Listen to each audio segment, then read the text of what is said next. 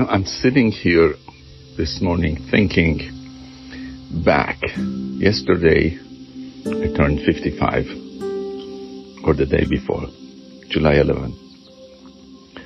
I'm looking back at my life and the days of my life and the months and the years.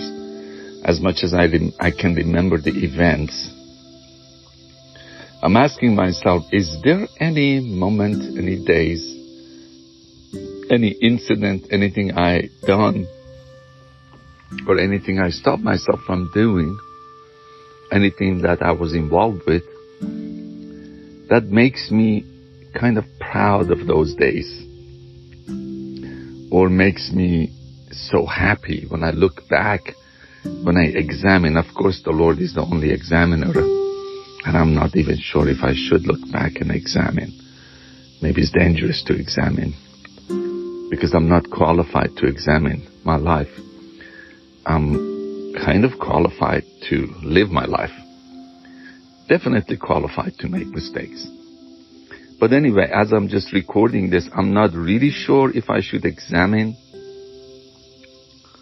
my life, or maybe I could look back and not examine it, but to pick out the days that I would say, wow, I love to duplicate those days if I could.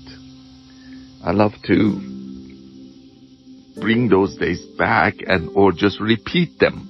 Not examine them, repeat them.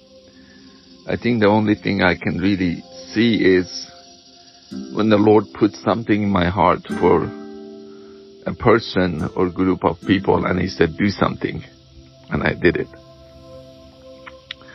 That makes me so happy when I look back.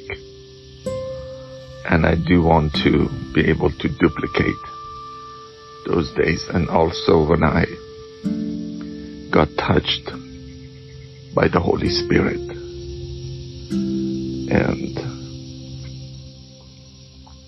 I think that was so amazing. What else? I don't know, it looked like when the Lord touched me, that was so amazing. And when the Lord touched others through me, that was so amazing. And hopefully when the heart of the Lord was touched by me, that was amazing. Hopefully when I helped others through Holy Spirit to touch the heart of Father, that was amazing. And when I encouraged others to touch one another's life, that was just so amazing. I think the word that comes to me looking back, being 55, looking back, the word that comes to me is touch. How many times I have received the touch of the Lord, how many times I have touched others, and how many times God touched me, and how many times I have touched Him. People say, you have touched my heart. Yes. Also, we can touch each other's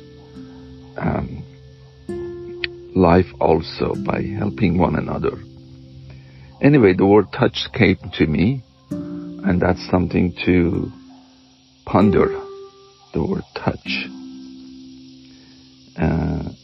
Susie has a worship song, or maybe I should say worship poetry, that says, touch, Holy Spirit, touch us again. And I think that's it. Wow, I'm glad I recorded that.